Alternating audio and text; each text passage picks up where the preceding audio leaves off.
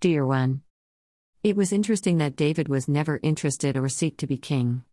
We see King Saul, who almost forced Samuel the prophet to validate him in front of people, after it was announced that he lost his kingship.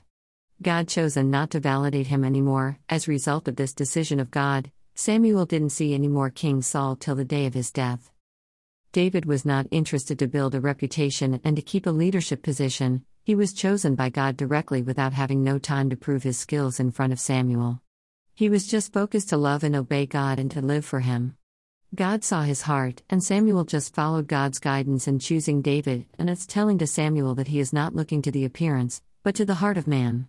So he didn't chase the kingship position. God gave it to him when was less expected.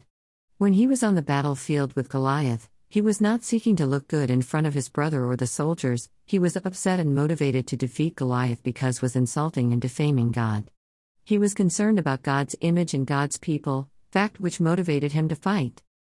I have seen many Christians, church and Christian organizations leaders who are motivated by fame, popularity, politics to be in positions of leadership. Fame is what they seek and to look good in front of people. But have no interest for glorifying God at all but themselves, as King Saul did.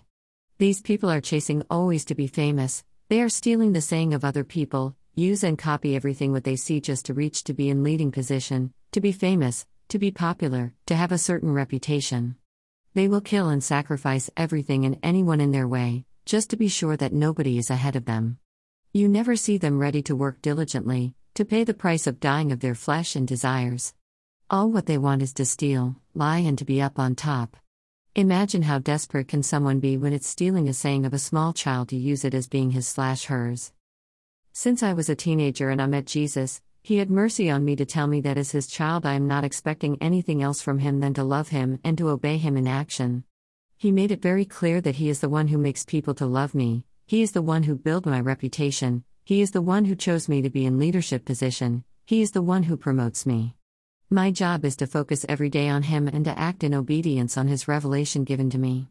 It was and still is not me the center of the universe, but him. And I am called, as any child of God, to navigate around him together with my family. Because life is not about me, but him and me. Which type of child of God are you? What motivates you to live your life? If it is not Jesus and his glory, but your own, you have missed the target of your life. Base of this post, 1 Samuel 16:18. The Bible.